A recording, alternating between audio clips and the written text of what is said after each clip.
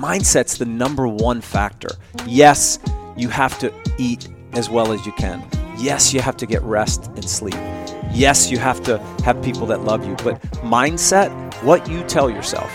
Just the same way when you played for the Buffalo Bills or at Louisville or at Elder. What you tell yourself is possible is what you're probably going to manifest and live out. Welcome to the next episode of What's Next with Eric Wood. Our guest this week is Rob Vaca. Rob has helped create Signature Pro, a community of the firm Signature FD. They help athletes, entertainers, and people with wealth avoid the pitfalls of what money can bring. Rob has raised over millions of dollars in the philanthropy space. He's beat cancer, and we will hear that story, and it's phenomenal. And I love his mindset that he talks about throughout this podcast. Rob dresses in a unique way, and you can find him on Instagram and follow along. Rob lives by 3 core principles: giving more than he gets, living with an attitude of gratitude, and investing in and building people up. And that will come through this podcast and the way he impacts people. Enjoy. Rob, welcome to the show. Eric, it's great to be in Louisville with you, man. Thanks for having me on. Absolutely. Why don't you start off by giving the listeners some of your story, where you grew up, sports you played, college attended, early career life? Yeah, I'm a Jersey Shore kid. I think most people that meet me probably don't see me as a Jersey guy. I've been in Atlanta for more than 20 years, but I grew up in Monmouth County on the Jersey Shore. It was a terrific place in the 80s to grow up. I went to a high school called Middletown South High School, better known as Noshawn Marino's school. Nice. We had some really good football players come through Middletown South. I played there in the 80s, and I wound up going to Ohio. I think you're from Ohio, aren't you? I am. I'm from Cincinnati, so just south of Athens. Yep, right, just south. I actually went to Wittenberg University in Springfield. I went to college with a ton of Cincinnati guys, bunch of Elder guys. Yeah, absolutely. And played football at Wittenberg, which was a great experience. It was small college football, but it was the Ohio Athletic Conference. There was a legendary coach who led Wittenberg back in the day by the name of Bill Edwards. And the connection to the NFL is that Bill Edwards is Bill Belichick's godfather. Wow. So I've talked to Bill Belichick a number of times about Bill Edwards, and he claims he's one of the most influential people in his life who really shaped what he ultimately became. But growing up in New Jersey was really super. I played all kinds of sports. I started really playing soccer when I was little. I played basketball and baseball, and then ultimately in the 80s in New Jersey, there wasn't a big youth football push. There wasn't a big youth football organization. I think it was Pop Warner only at the time. And so my first introduction to football was in the 9th grade. I went to a junior high school. We didn't have middle schools. We had 7th, 8th, and 9th together. And in the 9th grade, I shifted from soccer to football. And that's where I began kicking the football and playing quarterback, and ultimately went on to play in high school and then at Wittenberg as a kicker in the 80s, as I said, in the Ohio Athletic Conference was really a cool experience at the time. Good deal. So you graduate college. Where does life take you from there? Yeah, so I actually hoped to play professional football. I knew the odds were long because Division III football is not known as a powerhouse. However, for those of you who are listening who have heard of Pierre trying to think of Pierre's last name. Pierre Garcon. He came out of Mount Union College, which was in the Ohio Athletic Conference. That was a big rival of ours. So it was possible, not probable. I had an agent. I tried out for a few teams in sort of combine kind of settings. Didn't make it.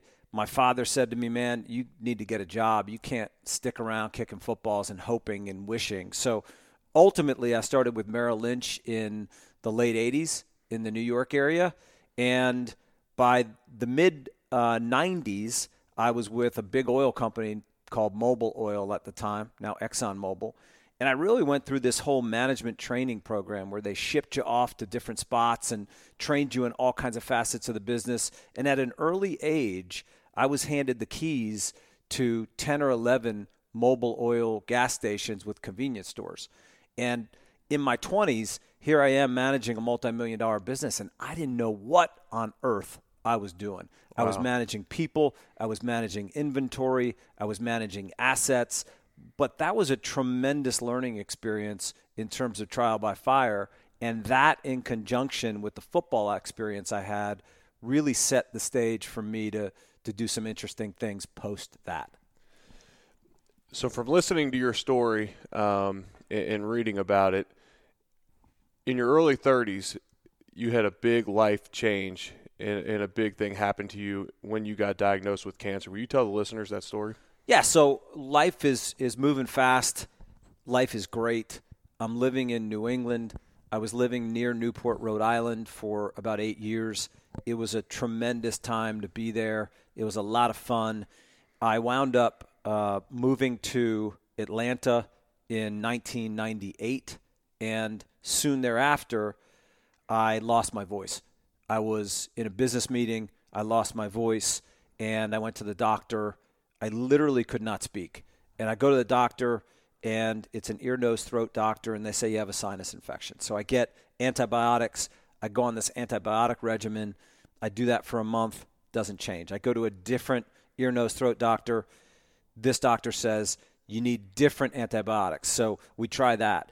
So after 90 days of this sort of charade where I wasn't really feeling well, I was feeling sort of weak, I couldn't speak properly, I get a voice x-ray, a voice box x-ray, and the doctors find that one of my vocal cords is not working.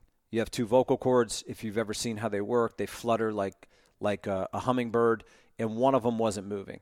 So the long story short, after pushing and being my own advocate and asking lots of questions and saying no and pushing back, I finally got a fourth opinion, and that doctor said, hey, I think you have a mass in your chest. I think there's something wrong, and we got to address this. So in July of 1999, I found out that I had non-Hodgkin's lymphoma. The mass in my chest was about the size of a grapefruit, and the doctors at the time said, hey, I think we got to be aggressive. I think we got to go after this thing. And they looked me in the eye and said, you got a 50-50 shot at making it. So that was an interesting time. And I think all of the things that I had done to prepare to that point, I had played team sports. I had played college football. I had followed motivators like Tony Robbins and Jim Rohn, and I had read books, and I had worked on my mindset. So my mindset was pretty good at age 30, 31 when I was diagnosed. And so when the doctor said you got a 50-50 shot, I said, wow, that's pretty good. Like if you give me a coin flip, I'm going to bet on me. I'm going to bet on my village and circle. I'm going to bet on the faith I have in God to get through this thing, because I'm 30-ish. I'm pretty strong. I'm pretty disciplined. At the time I was a pescatarian, so I was really disciplined about what I ate. Can't say that today, but at the time I was really disciplined, and I thought my odds were really good. Yeah, that's phenomenal. So you end up beating it. And what, besides great medical attention and treatments and all that, what do you attribute to you beating it? Your mindset, your positivity, and the fact that you were going to will yourself to beat it? I think a few things, maybe three in particular. Number one, a mindset that is, it's partly sunny, not partly cloudy. Two, the faith I had in God to carry me through. I remember when I was diagnosed, I remember driving to treatment. I remember being in a chemotherapy treatment room with 15 or 16 other people. And I just remember being very aware, self-aware at the time, and being very grateful. I remember, and I've said this before, I remember literally smelling flowers. I remember noticing things in the landscape that before that time I didn't notice. I just remember being really grateful and hopeful at the time. So it was sort of this attitude of gratitude. It was a glass is half full, partly sunny versus glass is half empty, partly cloudy. And it was the village of people that I had around me. I had really good people around me who were encouraging me, who loved me, who cared about me, and who were by my side. I have a question, and I hadn't originally planned on asking this, but figured you'd be a great one to ask. So people in my life that have been diagnosed with cancer, who get sick or have a family member, what's an appropriate thing to say to someone like that? Okay, so the way my mind works is, hey, I've heard these podcasts and I've read these books, and there's a lot of diet stuff, and there's a lot of different things you can do to combat cancer. I mean, I feel like that a lot of times I don't send that over because I feel like it's going to offend them. So a lot of times I just say, hey, I'll be praying for you. And we do. Me and my wife will intentionally pray for people before bed and pray big prayers that we want God to heal them. But is it you think the best thing to say in to someone in a situation like that is, we'll be praying for you? Or should I try and step in like, hey, here's some mindset stuff. Here's some diet and exercise stuff that you could maybe implement? I think, first of all, the hardest role to play is actually not the person who has the cancer. Right. It's the person who's close, or the people who are close to the people that have cancer. You know, right as we sit here, my father-in-law, who has lived a wonderful life, he's been a faithful guy. He's just a great person. He's 88 years old. He's battling brain cancer right now. And I'm just watching my wife and my mother-in-law as the caregivers, as the lovers around him. It's much harder on those folks. Much harder.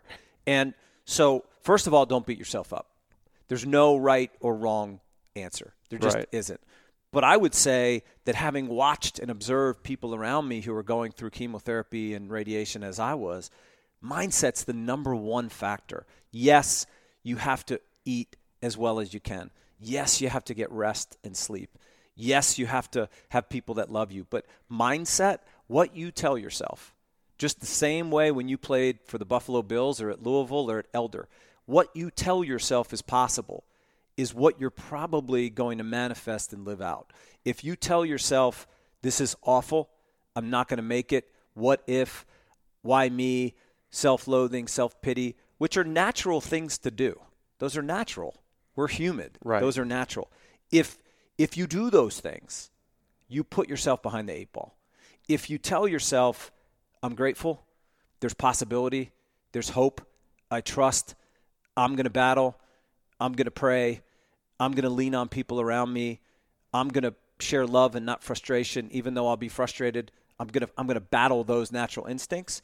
I just think your opportunity to survive increases exponentially. Just the same way your ability to make it to the NFL or be an all-pro or last as long as some guys do versus others don't.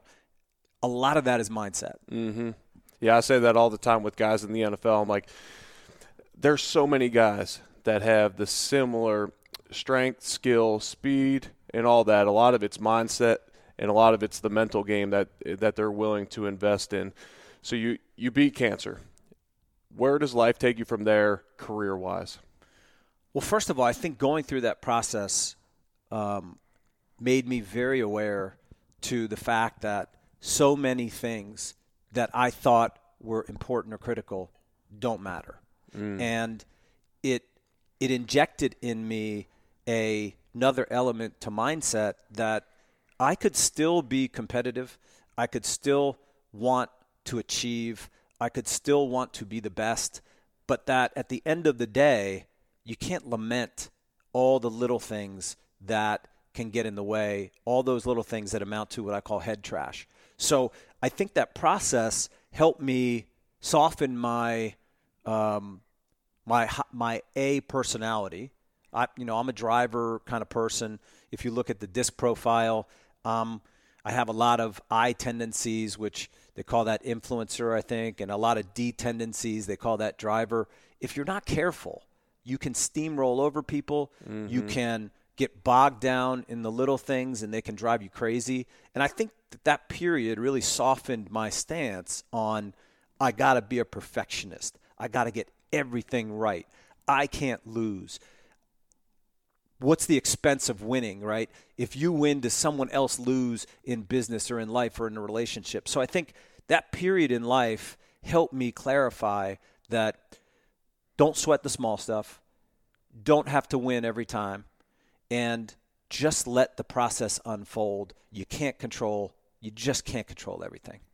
That's incredible stuff, and that is a great sign of oftentimes the hardest things you go through in life end up being the biggest blessings because of what you learn from them.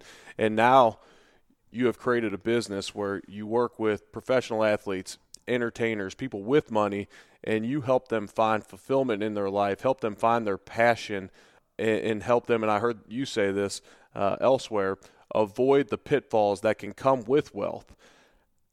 How do you do that on a day-to-day basis, and where do you strive within your business to impact people in those areas? Well, I think it's important to understand how I got to where I am in terms of why am I even doing this? Mm-hmm. Why do I even care about NFL players and what happens to them? Where's my intention lie?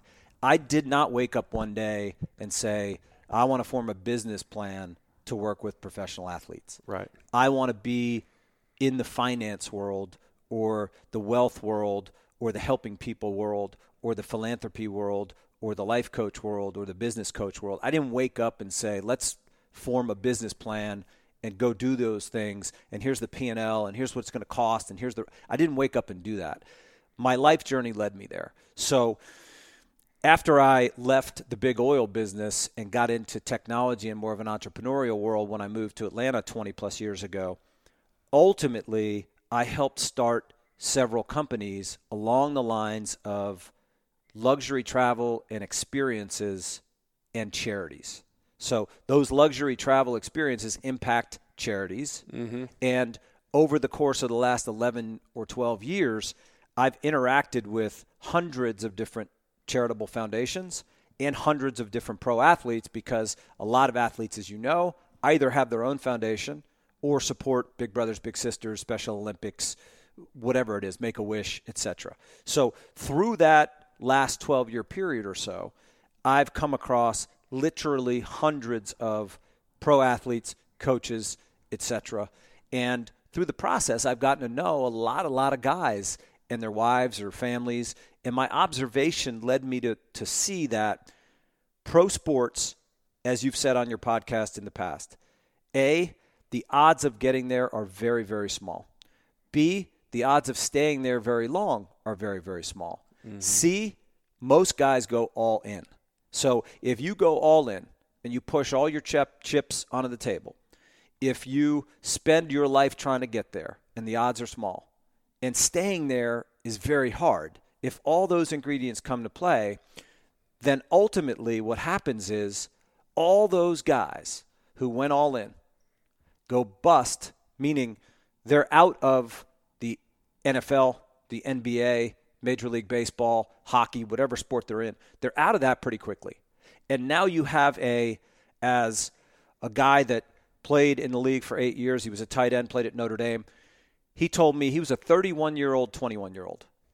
So now if you're lucky enough to get to 31 and get out of the league, you're really, really fortunate. Most of the guys that come out of the NFL, for example, right, are 27, 28, maybe 29. So you're not even at 30.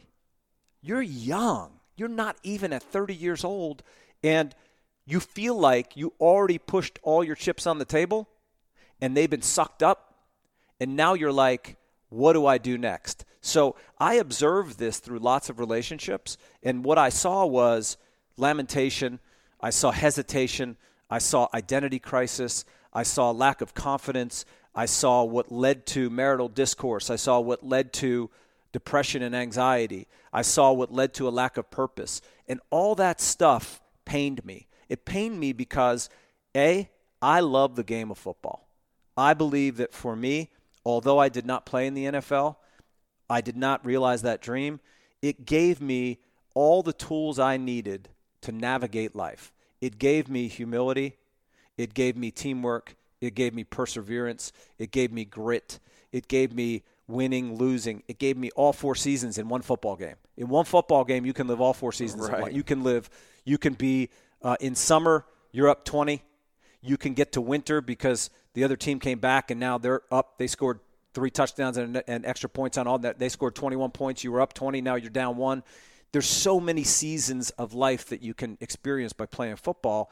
And I just feel like the game has given me so much, and I understand what it's like to go all in on something, that I'm attracted to helping. I'm attracted to giving back to the guys that play. I'm attracted to giving back to the coaches.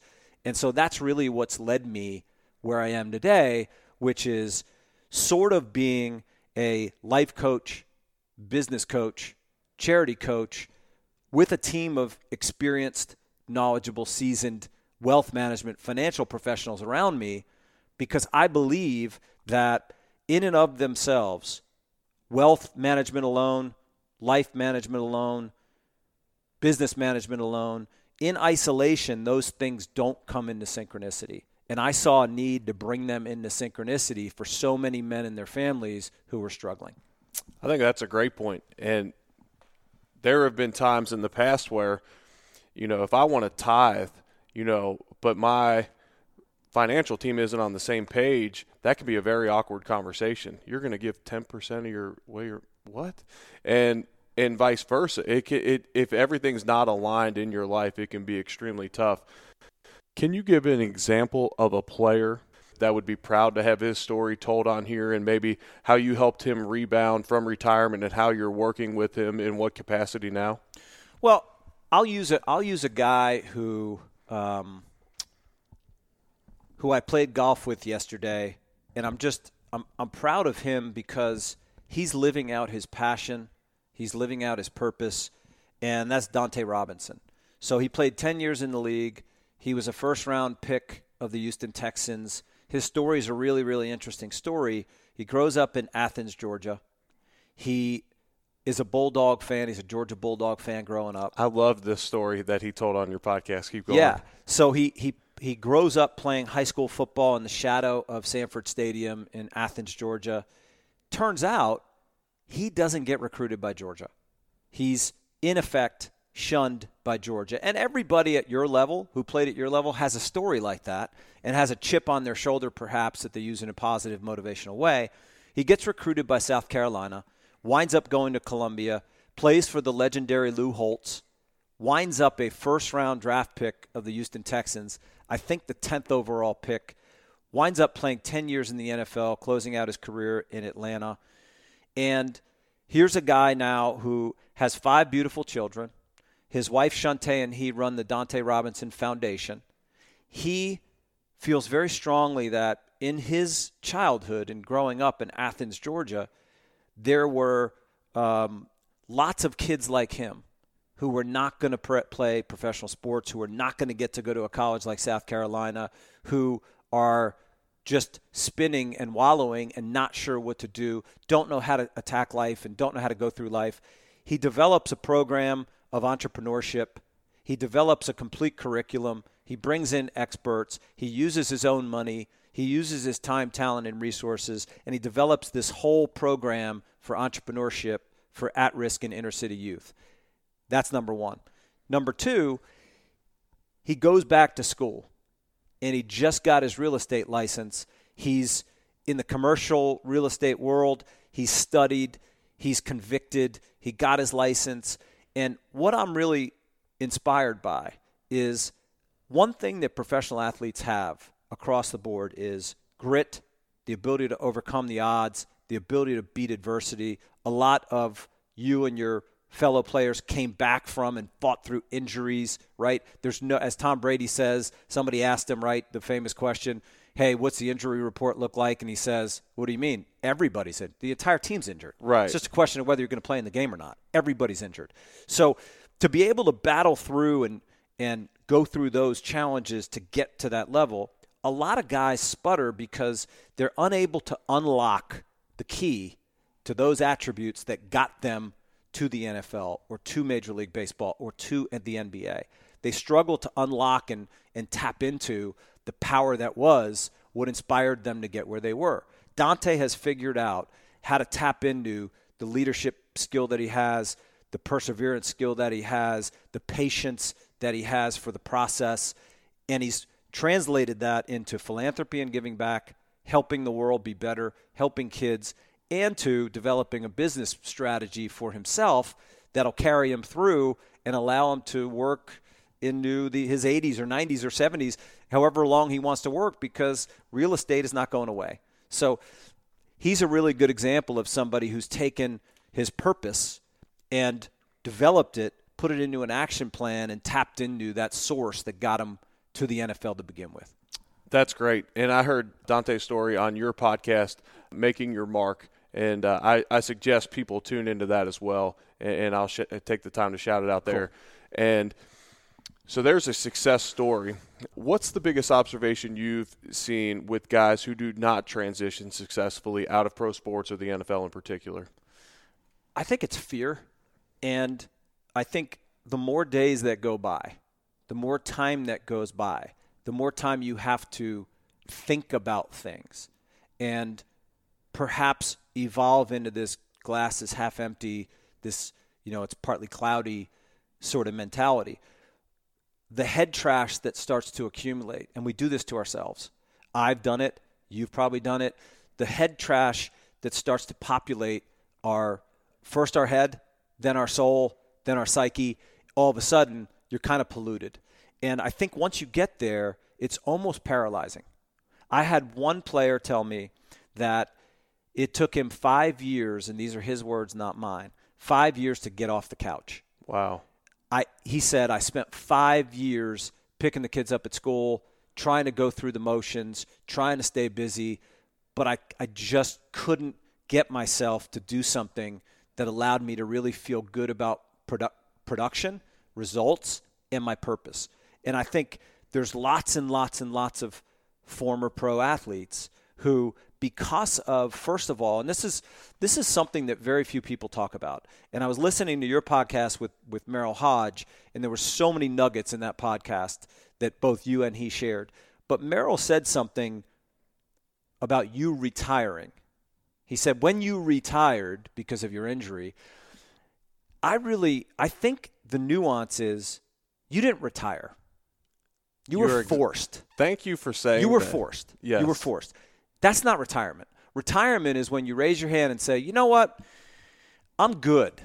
I have fulfilled every dream and desire I ever had. I have checked all the boxes.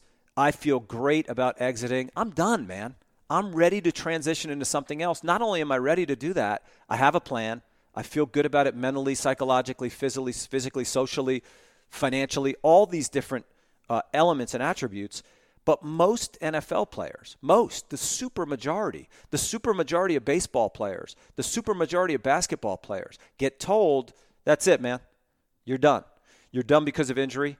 You're done because of productivity. You're done because of age. You're done because you're too expensive. You're done because there's two guys I can get that I can pay $500,000 each versus paying you $1 million. And what that does to the psyche, I don't think people talk about. And I don't think people evaluate. You and I were talking about CTE and the brain and maybe the reality of some of the issues and the lack of fact around some of the other issues. Right. I think people have not measured and thought about what does the impact on the psyche, the mindset, the identity have on someone who's fired, told they're done, abruptly leaves without a plan, and then isn't ready for what's next. Because if you think about it, you have a trainer who helps you physically. A lot of people in this world have a nutritionist. A lot of people have a business coach. Every NFL player, if they don't represent themselves, because there's a few guys do, but most have an agent. Most have a financial advisor. Some have a marketing rep, right? You have all these people on your team. All these people on your team. Who has a transition coach? Right. So you get ready to leave and make a major, major transition in your life. One that is going to impact your family, one that's going to impact you psychologically, one that's going to impact you socially, one that's going to impact you financially. And very few people say, you know what? I need a transition nutritionist. I need a transition person on my team who all they're focused on with me is helping me find my purpose, pull it out of me, find what's next, connect me to the right next village, because maybe my current network is not the network that's going to get me through the next 20 years of my life. Right. And I think there's very little discussion around that. And I think it's more around that issue than it is around any other issue, including injury or finance or any of those things. If you don't have direction, if you don't have clarity, if you don't have some purpose, and as a man, if you're fired and then you don't have a means and a mechanism to quickly get to productivity and generating results, and you're an alpha male or you're a pro athlete, that's devastating. And no one's talking about it. That is absolutely phenomenal stuff. I promised all the listeners I did not put Rob up to say that my career was ended and I didn't retire. That's one of my biggest pet peeves. Is I actually went on a Buffalo radio station earlier this year when Andrew Luck retired, and they said, hey, can you speak on that? Because similar to Andrew Luck, you walked away because of injury as well. I mean, my head wanted to explode, and for it's pride. I know it's pride in me, but I did not walk away from the game. And to your point, it wasn't on my terms yet. I could have walked away from the game in a few years from then, and maybe I would have if God had that in His plans for my career and all that. But man, that rubs me raw, and you just made a number of phenomenal points. And for me, a huge blessing in my life. I actually started working with an executive life coach, business type coach, right before my last season in the NFL. And I did not plan on this to be a transition coach. He helped me through a lot. But even with that support in my life, the lack of productivity you talked about, for me as a man, for the longest time, every week in the NFL, I got a grade on the game.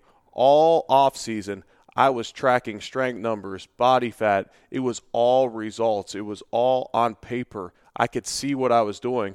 Well, during that year off, I worked one college game and got good reviews. I did a couple pregame shows for a network called Stadium, but it was such limited work, and nothing in my life could I see tangible results.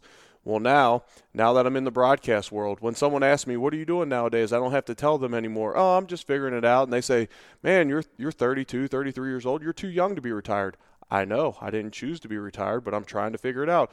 Well, so-and-so can get you a job. Okay, well, I don't want to just do some random job. That's not how I'm cut. I want to impact people. I want to be around sports. I got to figure something out, but I just haven't yet. And it was so tough for me, and it wore on me at times, to where I would lose my mindset. Like, dang, well, people will leave me alone. And these people genuinely cared about me. Right. But in my mind at the time, because I was unfulfilled, I almost felt attacked at times. But now, through the broadcast stuff, getting back involved, I'm a better dad. I'm a better husband because my mindset's better, because I'm doing something that's fulfilling outside of the home. And to make sure that I'm making an impact at home as well, I do these weekly grades with Leslie because I realized I like scorecards. So once a week, I text my wife and say, hey, and I talked to Dr. Amen about this on my last podcast, give me a grade between 1 and 10. I won't combat it. You can say whatever you want. I just want feedback from the last week, grade 1 to 10, and a little bit of feedback, and I can't justify anything. Nothing. Well, I like that because it's a scorecard. And then when I'm going to the U of L basketball game with her, I might say, hey, where do you want to eat beforehand? Do you want to grab dessert after? Because I know that that speaks her love language, is spending more time together and this and that. So in my life, I need grades. I need to see results. And, man, you just hit on so many great points, and so many people will benefit from hearing that. You seem like a guy that each day I follow you. I follow your story. I follow you on podcasts. I follow your social media. You seem like a guy that wakes up on fire each day. I know you travel a lot, so this can be effective. What's a perfect morning routine for you? Well, first thing is I literally don't miss a day where when I open my eyes, I thank God that I opened my eyes and I have another day on this planet with my family. I literally do that every day. And that sets the tone, because I think somebody listening right now is going, that's hokey. That's a nuance. That's not going to work for me. The reality is, back to what I said 15 minutes ago, you are what you feed yourself. Mm-hmm. So I got to admit, I love donuts, right? I have this little mini donut. I have 2 mini donuts every morning with a cup of coffee. I know that if I ate 3 or 2 giant donuts every morning, that wouldn't be good for me. So I get my little dose of mini donut, right? Here's my point. If every day you tell yourself, it's raining, I got to go to work. I have to talk to my kid's teacher today. If you start your day like that, you will live a self-fulfilling prophecy, and life will not be full of joy. So number one, it's affirming and being grateful right out the jump. Number two, I try to do three things every morning. I try to do something that is intellectual and challenge myself and think. So I review my sort of life goals and the three things that I stand for every morning. And the three things I stand for, I've said this before. Number one, attitude of gratitude. Number two, give more than I get. And number three, lift people up, build people up. Don't knock them down. Don't tear them down. It's that I challenge myself every morning as I'm having my cup of coffee. The second thing I do, and I'm fallible, and I continue to make mistakes, and I'm going to make mistakes when I leave here today. But I have 4 roles in my life. I have to pay attention to those 4 roles. If my identity gets wrapped up in helping athletes and that's all I do, that's not good. If my identity gets wrapped up in being a former NFL player, I'm not, but you are. If your identity is wrapped up in being an NFL player and that's your whole identity, that's not good. Right. So I've identified 4 roles in my life. I'm a father, I'm a husband, I am a people connector, and I'm a change agent. So those 4 things are what I aspire to get better at and pour into each day. And again, sometimes I fail, but I know that if I let one of those buckets go real low and get the gas low in the bucket and I run out of gas in one of those buckets, that is not good. It's not good for me. It's not good for my family. And it's really not good for the world. Man, that's phenomenal stuff. I'm going to piggyback some of that, and I'm going to steal some of that. I love that. You have a unique style about you. The way you dress, if you find Rob on Instagram, you'll be able to see that quickly. Where did that stem from, and what's the point of that? You know, I've always liked clothing. I found an old yearbook about a year and a half ago from Bayshore Junior High School in Leonardo, New Jersey. And I was voted best dressed. And I looked at the photo, and it was awful. I had on a cream-colored sweater, cream-colored corduroy jeans, and like bad shoes, and the worst haircut in the history of the earth. So I was a skinny, freckle-faced kid. I had glasses from an early age. When I was growing up, the glasses you could wear were awful and horrible. Those were the 2 styles. Right. I usually pick one of them. It was like black plastic or gold metal. Those were the 2 styles. Now there's 9 billion styles, right? So from an early age, I like clothes. I like clothing. So that's probably my demise, my only sort of vice. We have an atypical situation. My wife will say, stop spending, stop buying clothes. Not once in our entire 18 years of marriage have I said to my wife, please don't spend any more money on clothes. So we got this reverse thing going on, but I like different stuff. I just like different. I like unique. It speaks to my attitude. I don't want to look like everybody else. I don't want to wear the same clothes as everybody else. I don't want to talk like everybody else. I just want to be me. And, you know, it's interesting. We went to this, my wife and I went to this charity event on Saturday night in Atlanta for the Titan Ministry. It is a special needs ministry through our church that is building a multi-million-dollar facility for 15 young adults with special needs who typically can't walk. They're confined to a wheelchair. They either have physical or cognitive disabilities. And I go to this thing, and I'm wearing a gold sport coat that wasn't bright gold, like a black gold sport coat, and I had gold sneakers on. And my wife said to me, yeah, somebody said to me at church, like, wow, those were serious sneakers you were wearing. You're wearing bright gold sneakers to a special needs fundraiser. And I'm like, because that's me. That is who I am. I'm not wearing something somewhere because of something. I'm just going to be me, and I'm going to speak to who I am. And I want to have a great attitude. I want to have great energy. I want to have great passion. I want to have great enthusiasm. And I want to wear cool clothes. I love it. I love it. Makes a statement, and you are who you are, and I truly appreciate that about you. I want to go back to one last thing before we get to the rapid-fire questions. You talked about being a change agent.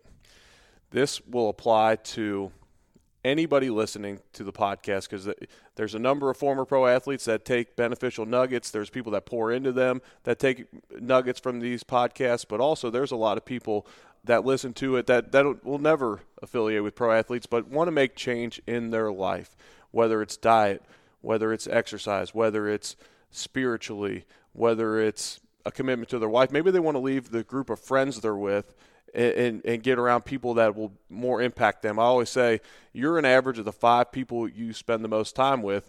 I'm lucky today. My day will be uplifted from spending a majority of my day with you, my wife, and my church group later tonight, my men's group that I'll spend the night with. How do you instruct people to implement change in their life? Well, first of all, very few people write things down. You have to write it down. You have to have a written plan or a written process. And that doesn't mean it needs to be 37 pages. In fact, that's too long. I would have a 1-page written plan. What are my top 3 one-year goals? What do I want to change? What do I want to do this year? What do I want to do this 90-day period? And what do I want to do this month? And then every day when you wake up, you're working toward those things. You're manifesting those things. You're positively talking about those things. If you don't have it written down, it's very hard to have come true. It really is.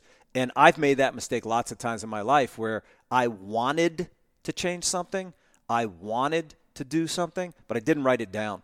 And therefore, I didn't have a reference point to go back and look at. For example, those 3 attributes I talked about, the 4 roles I talked about, I have those on paper in electronic notes on my phone, and I've built it into my personal mission statement. I read it often. I fail enough, but I'm always working toward it. So I think if you write things down, if you work toward things, if you try to eliminate negative thinking, you will be in a great position. And there's a book I would recommend that everybody read. I read it first about 8 years ago or 7 years ago. I continue to read it. I've read it 4 or 5 times. It's called the 4-8 Principle, the number 4:8 principle.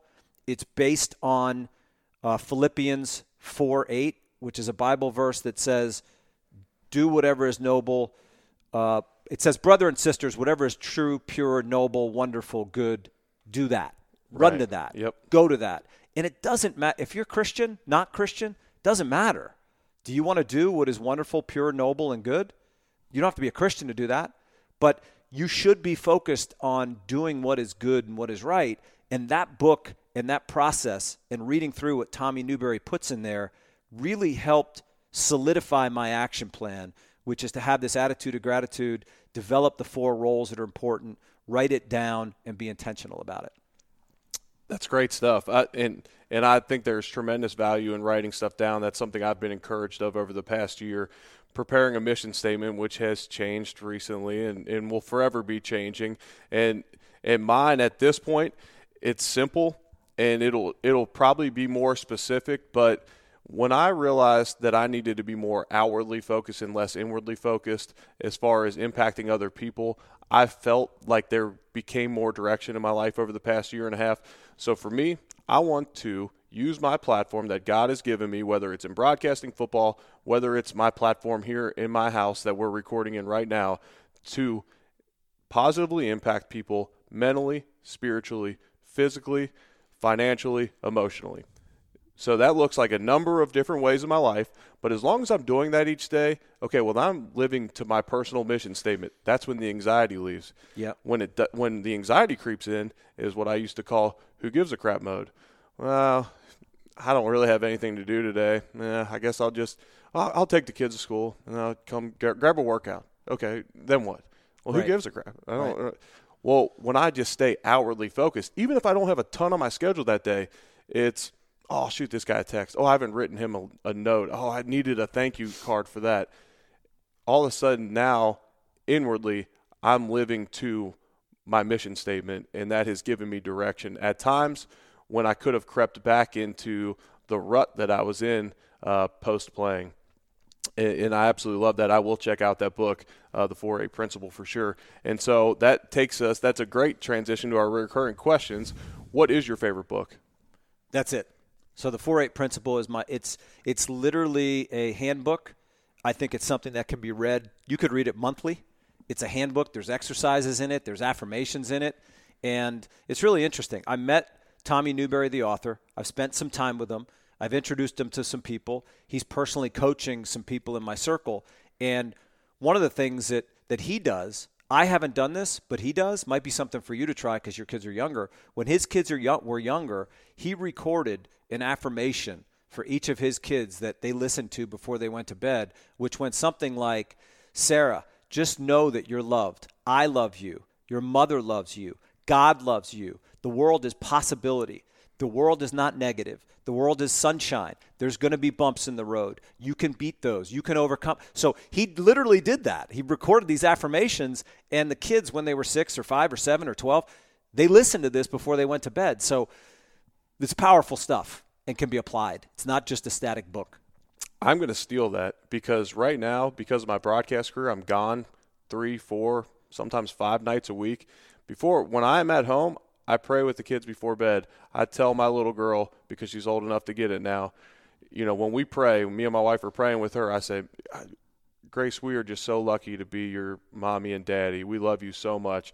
And it doesn't matter what type of day we had. We end it that way. Yep. And when she lays her head down on the pillow, and I'm not judging, I know every situation's different, but she does not come running to our room in the middle of the night because she knows she's laying her head down to a mommy and daddy who love each other. And I thank God for my beautiful wife and who is so loving. And that way she goes to bed. But if I do that and I give some type of recording when I'm gone, I can ensure that. And then this morning, before I take them to school, I say, Grace, what are you going to do today at school? Spread joy. Okay, well, that's what you do, girl. Like, that's what God has given you the gifts to do. We called her superpower because she can spread joy better than anyone I've ever seen. And then I say, what can you always make it? She said, you can always make it the best day. Because she used to come home from school and she said, today wasn't a good day. I said, well, you can always make it a good day. Well, now we start off that way. So those recordings might help. I'm trying to think of the device I want. Back when I was playing through my foundation, we did these Build-A-Bears. And it was my voice recording that we would give to kids at the hospital. And it would say, hey, this is Eric Wood from the Buffalo Bills. I just want to let you know that I'm your biggest fan. Stay strong. Get better. Go Bills. And that would give them constant positive affirmation anytime they wanted. Maybe it's a Build-A-Bear, maybe it's another deal, but I truly appreciate you sharing that with me. You've talked about your faith a number of times through the podcast already, and I appreciate your bold witness. What role does your faith play in your life? Gigantic.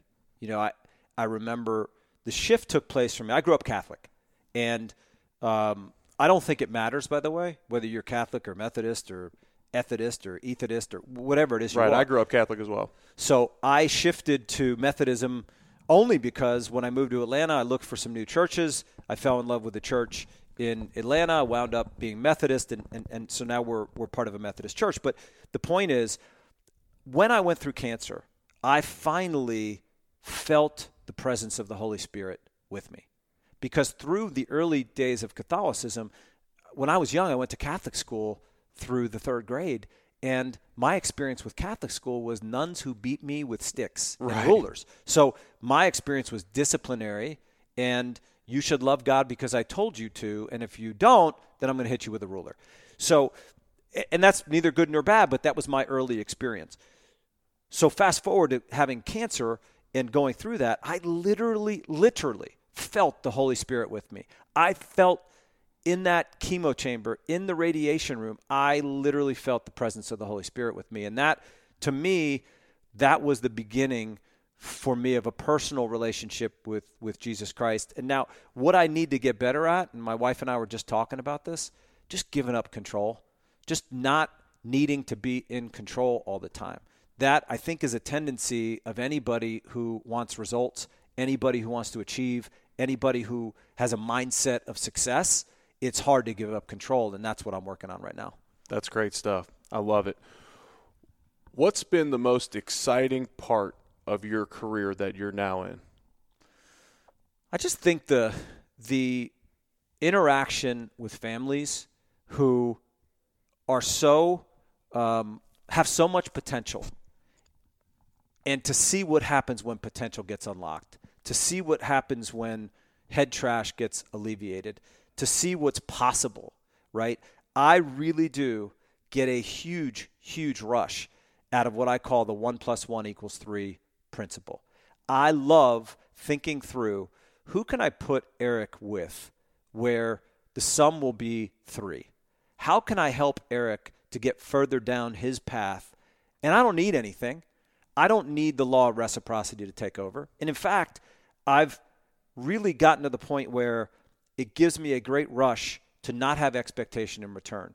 The dream killer is when you do things and you hope that quid pro quo comes alive. Mm-hmm. You hope that if I just introduce him to so-and-so, maybe then it'll come back to me. I left that at the gate a while ago. So for me, it's this idea of, how can I help you get further in your dream or goal and see that come to light? That's really what gives me a rush. That's incredible. And one of the things that brings me joy as well is trying to do stuff for people that can do nothing in return for you. And I think you'll find the greatest joy from doing that, as opposed to when you're waiting on somebody to reciprocate you, because we're all flawed. And if you constantly rely on that, you're going to be let down. Here's some rapid fires. What's your favorite restaurant? Atlanta's got a ton. I talk to Wes Sturm and Roddy Jones about this all the time. If you're thinking about Atlanta, there's so many. I'm weak because my wife and I love this place called Pure, P-U-R-E, Pure Mexican. It is New Mexican, not New Mexico, newish Mexican. It's not, slinging tacos. It's cool Mexican. It's the greatest margaritas on the planet. It's old gas stations they converted into restaurants. It's a cool vibe.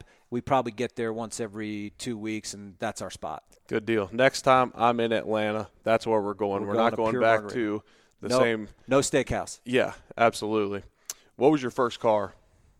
Chevy Cavalier, 1983 red Chevy Cavalier, 5-speed, pop-up sunroof, no air conditioning, vinyl black seats. Love it. Really a sweet ride. What was your first job? First job in high school was slinging burgers at Burger King. Not slinging burgers, putting them on a conveyor belt, pulling frozen patties out and putting them on a conveyor belt. My first job out of college was at Merrill Lynch. Who's the most famous person in your phone? That's not right. And I won't make you call them, so you don't, even if it's a new number. Famous athlete, Larry Fitzgerald, Ray Lewis, probably right up there. Got some great country singers. My favorite, maybe not the most famous person, but one of my favorite people, Bart Millard, lead singer of Mercy Me, super duper guy, needs to be on your podcast. We'll make that happen. That would be a dream come true. We'll make that happen. Yeah. That's the I Can Only Imagine. Yep. What a phenomenal movie. Phenomenal song, phenomenal story that he had with his dad and the phenomenal transformation. Story, and I'll take up more of my time than you're giving me, but No, you're fine. Ray Lewis, John Brankus of ESPN Sports Science fame, and I started a charity 2.5 years ago called Ray of Hope Foundation. It's doing exactly what you did with the Build-A-Bear, but it's developing a roster of athletes, celebrities, singers, musicians, influential business people who are willing to do a 30-second video and personalize it and send it to a child or person in need. We facilitate that whole process. We had a Super Bowl event last year in Atlanta. We had it at Porsche World Headquarters. We had 1,250 people. We had everybody from, 25 Hall of Famers to famous singers and actors. But Bart Millard and Mercy Me came and performed I Can Only Imagine live. That was the most moving moment I've had probably in the last 10 years. I mean, it was a surreal moment where Ray is standing on the stage with his hands up in the air looking up, and I Can Only Imagine it's being sung by Bart. So we'll make that introduction happen for sure. Let's do that. That's probably in my top 5 favorite songs, right up there with Should Have Been a Cowboy and some Garth stuff. But, that's probably my top Christian song. Last one, what's your favorite movie? Very hard. Very tough. Lots of them. The 300, Passion. You asked me one, I'm giving you multiple. No, you're fine. I can't get there. I'm not the movie buff that my wife and my daughter are. I built a basement like yours. I thought I built it for me to watch football games, and they're on Apple TV watching every movie possible down there all the time. So probably one of the passion movies, The 300, was a really inspirational movie for me, or even Gladiator was an awesome movie. Yeah, those are all good ones. Rob, I can't thank you enough for your time. I can't thank you enough for traveling to Louisville. Your impact and the time you've spent with me through this podcast has already made an impact on my life. I'm sitting here writing down notes as we go just because I'm going to listen to it back, but I don't even want to forget it for the next 8 hours of my day. Truly appreciate your time. Thanks for the impact that you'll make through this podcast. This was awesome. Thanks for having me, Eric. Thank you for listening to What's Next with Eric Wood. I hope you enjoyed the show. If you did, please rate it 5 stars and subscribe. That goes a long way for us with this podcast. Tune in a couple weeks for another new episode.